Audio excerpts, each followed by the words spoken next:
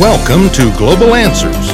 Please join us as we discuss the relevance of God's eternal Word relating to events in this day and what it means to you. And now, your host, Jeff Jenkins.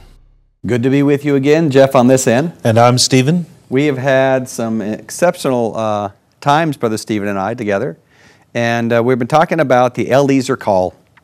And Eliezer was commissioned by Abraham to go find Isaac, his promised son, a bride. And God has sent out the Holy Spirit, a fivefold ministry, prophets, the Word of God, all of these tools to find a bride for Jesus Christ. And so the parallels are beautiful. And Stephen was mentioning to me just a moment ago while we were sitting here in the studio how that Isaac found not only was this a woman that would water the camels, this Rebecca, but she was exceptionally beautiful. And Brother Stephen was bringing it out, and I thought it was beautiful, and that we find out that Abraham's wife was so beautiful that we see in the Scriptures twice two different kings wanted Abraham's wife for their wife, and Isaac the same. So these women were beautiful women. But what is that really, Brother Stephen, what's that a type of? That's an Old Testament. The Old Testament beauty depicts something, doesn't it? What does it depict? Yes, it does. And in the Old Testament, things were in the natural. Mm-hmm. In the New Testament, we see those same patterns played out in the spiritual realm. Mm-hmm. So what is important today when a man's looking for a wife? What should he be looking for? Just outward beauty, or just limit himself to the most attractive girls that he knows? Mm-hmm. No, we know better than that. Right. We know that what is most important in a marriage is character, yes, both on the man's side and on the woman's side. Mm-hmm. And it's that character of Christ revealed in that person Beautiful. That should be the attraction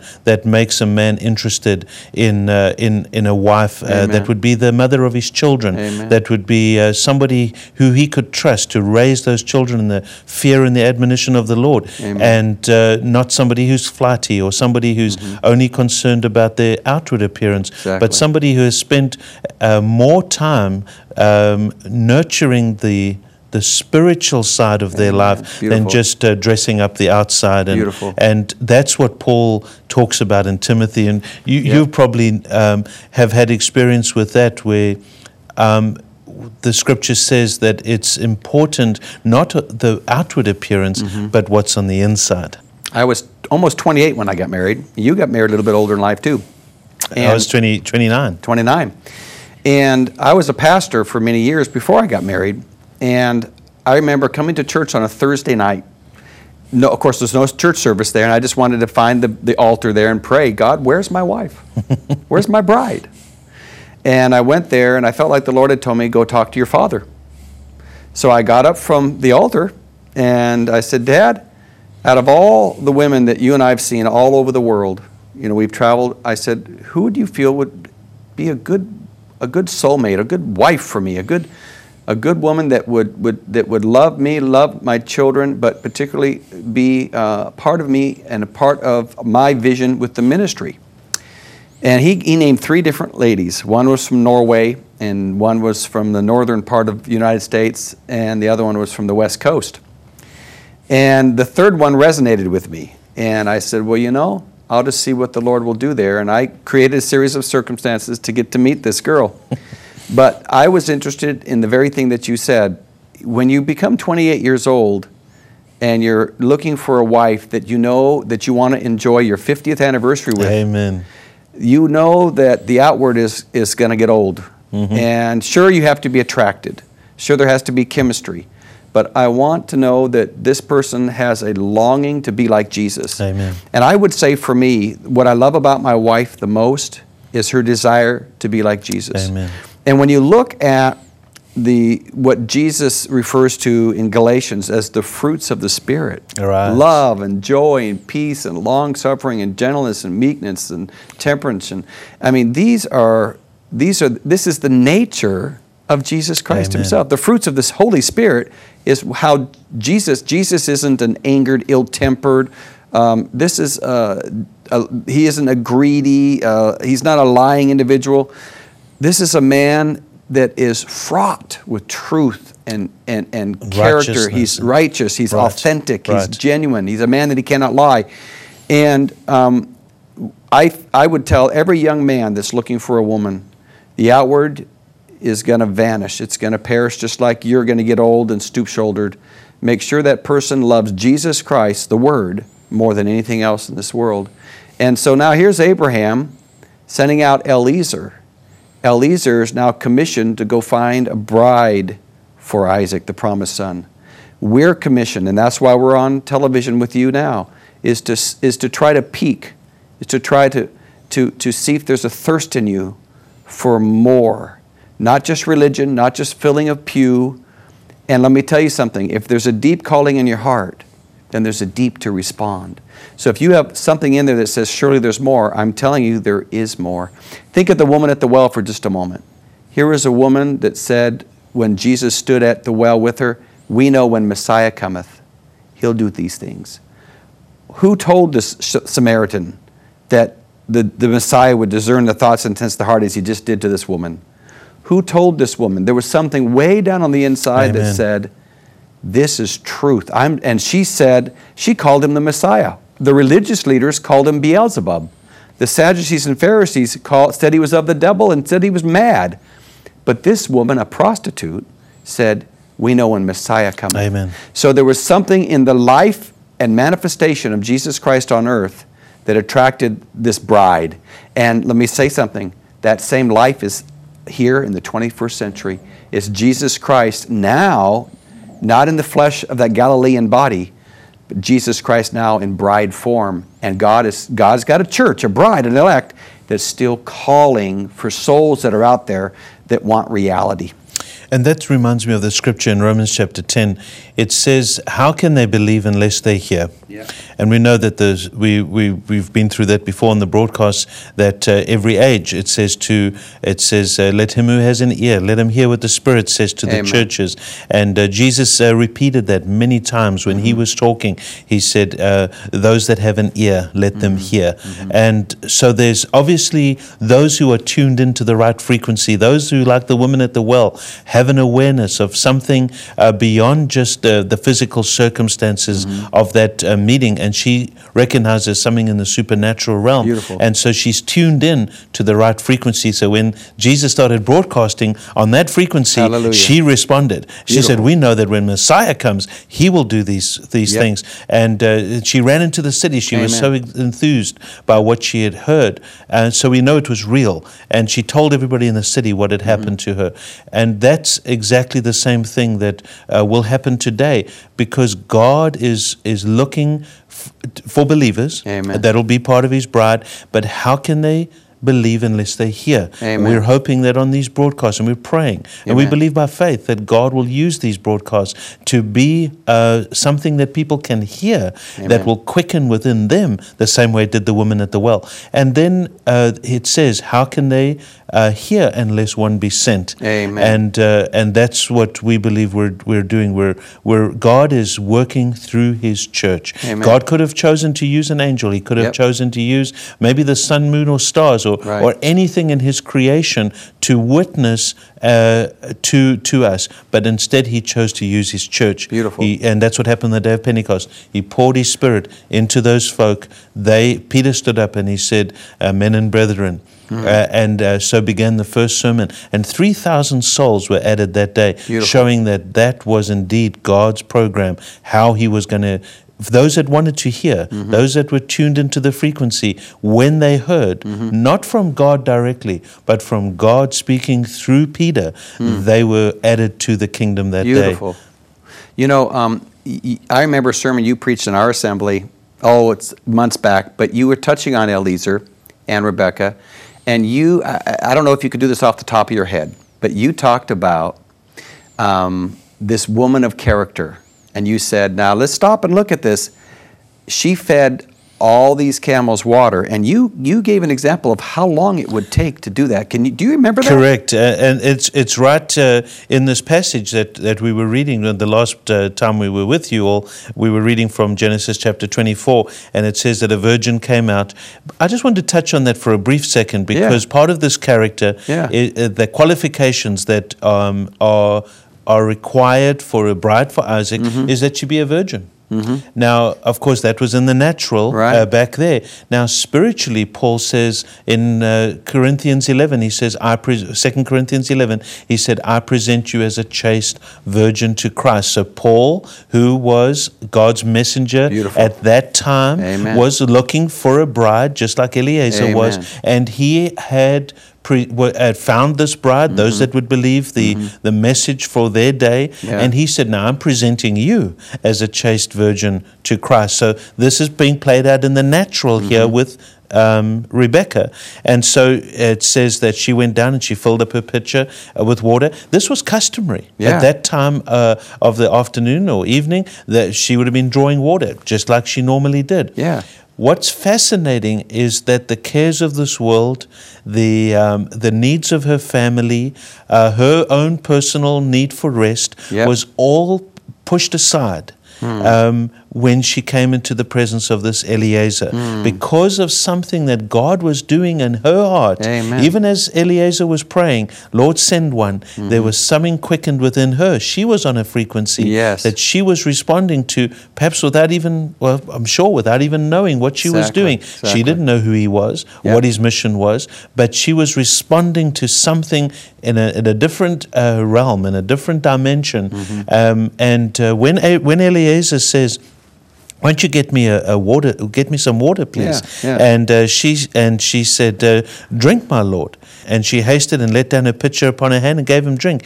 And when she had done giving him drink, up till this point, nothing special. This is verse 19. Nothing special up to this point. That was customary. If you were a visitor at a well, the ladies would draw water for you. That was customary. But now she said, in verse 19, when she had done giving him drink, she said, I will draw water for your camels also until they have done drinking, without prompting from him. Remember, that was his prayer. That was his very prayer. That was his prayer. But she doesn't know what he prayed. She's just responding to something in a supernatural realm. Beautiful. And she just goes, why don't I give your camels something to drink as well? And we heard that there were 10 camels. And a camel that's just gone 450 miles is running on empty. I don't know when those camels last drank, but Eliezer had a mission. He would have been just like us. We're keen to get to our destination as quickly as possible, and I wouldn't be surprised that those camels were running on empty. And we've got 10 camels that drink about 40 gallons each when they're thirsty. That's 400 gallons of water to be drawn out of the well in a pitcher. And I don't know how many gallons one pitcher would hold, but it wouldn't be many because it would be too heavy to lift, especially if you had to do it multiple times. So one is assuming that it was maybe just 1 or 2 gallons at a time. And she had to keep repeating that process for 40 gallons each for each camel. It could have been 5 or 6 hours. I mean, I don't know how long it took, but it was many, many hours. And the needs of her family that sent her for water, her own desire for rest, all of these things pushed aside when she made the statement, I'll just water your camels while I'm at it. So here's Eliezer. What a character. Eliezer could have very well been sitting down under the shade of a tree, talking with the other men that were in his company, while she continued to water the camels. And he saw a spirit of sacrifice and a spirit of service manifested in this woman, that he said, this fits the pattern of what a covenant wife would be like, a wife of the covenant. As Isaac was a son of the covenant, she was going to be the wife of the son of the covenant. And he said, this fits the pattern. I know that God can use this relationship between Isaac and Rebekah to continue the promise of a couple that would bear a child that would be able to bring blessing to many nations, because she had within her the desire to bless Eliezer and to water those camels. That makes me feel important because if the son of promise, Isaac, Amen. was called by God, Right. ordained to come forward, then and Rebekah was obviously then just as called. That's right. So while God was performing and creating faith and fostering faith in Abraham, we're only watching the life of Abraham. Amen. We don't get to watch the life of Rebekah. Right. But she's being nurtured and trained Amen. for this very moment. That's right. She's just as much a daughter of promise, isn't she? Amen. Which shows how much our responsibility is in terms of God's plan and purpose. Yeah. Because He wants to have spiritual children. How He wants us wonderful. to be the fruit that bears more fruit. Amen. And you've got to have both sides You sure to do. bear the fruit. Hallelujah. Amen. I just love the idea of the fact that God isn't really calling you today to a bunch of theology. Amen. He's calling you to a person. Theology comes with it. But this Bible, I grant you, it has been burned. 68 million Protestants died a martyr's death over this book. Holy wars have been fought over this book over the centuries. But in reality, this is a love letter. Amen. And this was written for His bride. God wrote this book. Man has politicized it, divided over it. Churches have been split. Nations have been torn apart by this book. But it still does not negate the fact that it's a love letter to the elect, Amen. to God's children. Let man do what they want with God's book. It's a love letter personally to you. Isn't that what you get out of this message? Very much so. Yeah. And it's in any love letter, you're often reading between the lines. Yeah. You're trying to discern what is the person who's writing the letter really thinking. And Yeah. you know that words are limited to express some of the things that we might want to express in, So in, much so. in a letter to somebody that we love.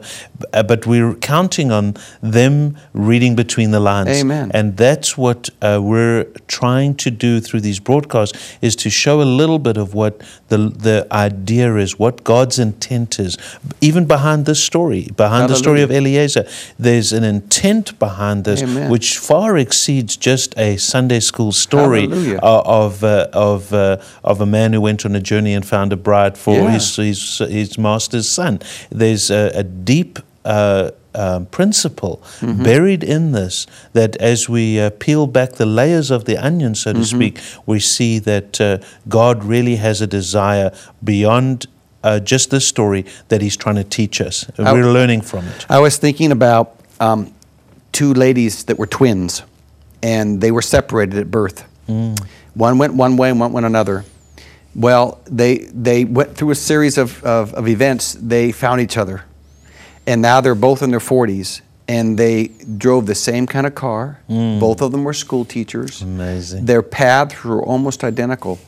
And that was just natural genetics. Yes. Well, what we're talking about is spiritual genetics, in that just as much as Isaac was the promised son, Rebekah was the promised wife for Rebekah. Amen. So in other words, we're really saying that although we're speaking right now, and they're watching in a three-dimensional world, you're watching right now on a broadcast, you're seeing my face, but there's something supernatural going Amen. on. We trust that you're being drawn to whom? To Brother Jeff and Brother Steve? No, we're just the vessels. But to be drawn to this book, Amen. so that when you turn off the TV, that you'll get on your knees and you say, Jesus, if you sent Eliezer to find Isaac Amen. a bride, Amen. and you brought Isaac and Rebekah together, then Jesus, I pray that Brother Stephen and Brother Jeff were just instruments to draw me closer to you. And so may we be those instruments. May we never stand between you and Jesus. May we only be instruments. And may you get on your face and seek God. May you open the pages of your Bible, not like a newspaper, but Lord, teach me how to live. Don't open the Bible seeking knowledge only, but say, Lord, rather teach me how to live. How many people use the Bible for a sword? Well, it is the sword of the Spirit, but not to fight or divide. And so when you get into this book, pray. Now, we've only got about 6 more minutes, and I wanted to discuss a little bit about what God is doing in our day. We talk about 7 church-age messengers. And Brother Stephen said a moment ago, he that hath an ear, let him hear what the Spirit, the supernatural, the Spirit saith unto the churches. Well, there's a church age in our day too. Ephesus began the age, Laodicea ends the age. And so we've got Paul, an apostle and a prophet. He began the age. He was the pastor to the church of Ephesus, and the church, in the first letter in Revelations chapters 2 and 3 was written to the church of Ephesus, the messenger of the church of Ephesus. The last one was Laodicea. That's our age, rich, increased with good, have need of nothing. We found out that that church age had a problem. It was lukewarm. They should have been hot. And God even said, I wish that you would admit you're cold, so that at least you're being honest. But I would rather have you hot, but because you're lukewarm, I'll spew you out of my mouth. So God says, but I'm going to send you a messenger, and he's going to rebuke you and cause you to become zealous and repent. And so God in our day has sent, the Holy Spirit has sent an Eliezer in our day. He was represented a man and now represented his bride. But Brother Stephen, tell us about what God is doing in our day. You know, the difficult thing is to always see what God is doing today.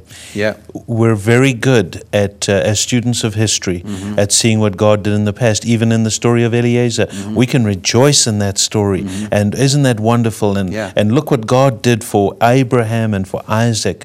And you know, we're very good at understanding things in the future.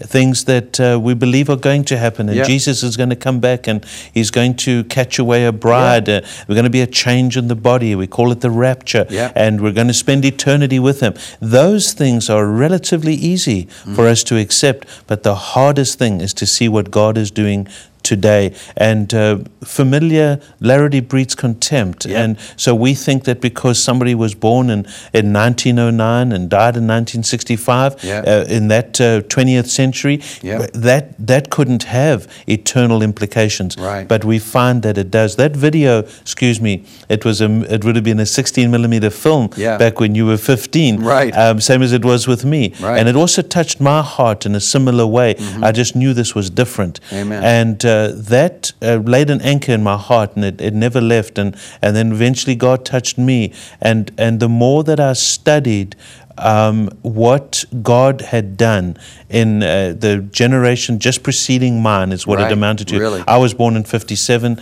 and William Branham died in 1965. So it would have been the previous generation for me. It was evident that this was Bible days come alive again. Things that I just read about or heard about in Sunday school. And what it is that God has sent the Eliezer for the bride in this day. And every age had an Eliezer. Every age had a bride. And this age is no different. And at the culmination of the period that Romans calls the fullness of the Gentiles, right at the end, there's another Eliezer bringing out a bride in this day that has to fulfill the requirements for this day. Remember, Luther's message wouldn't work today. That's right. Wesley's message wouldn't work. God was bringing people through different stages, and this stage is to bring them back to the fully revealed Word. And that's what the message of William Branham has done, is it's opened up the seven seals. It's opened up things in the church ages we never saw before, things about original sin, all the things that we've talked about on these broadcasts. These are the things that have been opened up. Why is that? It's because there is a word bride required in each age, and it has to be the word, like the manna, it has to be fresh for each age, fresh for each day. Not different. It's not a different gospel. It's not new. It's not something that just got dreamed up like some of these things. But Brother Jeff, one of the things I think might be on people's minds is we've heard so much about different great men. What makes William Branham different from some other great leader, maybe a Billy Graham or some other person of note in this age? Why was he, what did God do to show that this was a different ministry? Well, I'll tell you where I see Brother Branham's ministry standing out above the masses, above the other great men of God through the ages. I got a book at home in my office. It's called All Things Are Possible by David Edwin Harold. And he was a historian. Harold. Yeah. And he was a historian. And this man said you could take 10 leading evangelists and put them on one side of a scale and Brother Branham on the other, and his ministry would outweigh them all. And he wasn't referring to his preaching style. No. He was referring to the visible declaration of Jesus Christ Amen. through signs, wonders, and miracle, raising the dead, healing the sick, doing all types of supernatural things simply to attract a bride to Jesus, not for us to camp around Brother Branham, nor would we camp around the Apostle Paul or camp around Luther, even though the Lutheran church was called Lutherans after Luther, or the Wesleyan church was called Wesleyan after Wesley. We don't have a church that I know of called Branham after Branham. In other words, we don't call ourselves Branhams. We're Christians. Amen. But the bottom line is that these men, Luther and Wesley and Brother Branham, these men were used, and particularly William Branham in this last day, to restore the truths that were lost through the Dark Ages under Catholicism, and restore those truths of serpent seed or Godhead, water baptism, all these wonderful truths. We can go on, marriage and divorce. These things the things that were not taught in fullness are now taught in fullness. Why? To dress a bride. God wants a word bride. That's why we're on the air, because God doesn't want you half-dressed. He wants you fully dressed. Amen. And there's a message in this last day. We have books. Prophet Visits South Africa. Man Sent from God. We have good-sized books that we'll send to you free of charge. You simply write us. Many have asked for these books all over the world, and we will send them to you free of charge. God bless you. We'll have those books up at the end of this broadcast so you can see them. Bye-bye now. Jeff has mentioned a couple books, The Prophet Visits South Africa and A Man Sent from God. And Julius Statscliffe, who was a chaplain in the Army, went on that trip to South Africa with Brother Branham to record what he saw along the way, and then took testimonies from the people of what had happened in their life. He was there at the Durban, South Africa meeting when 30,000 natives gave their life to Christ in one meeting. This ministry exceeds all ministries that have come since Jesus Christ himself.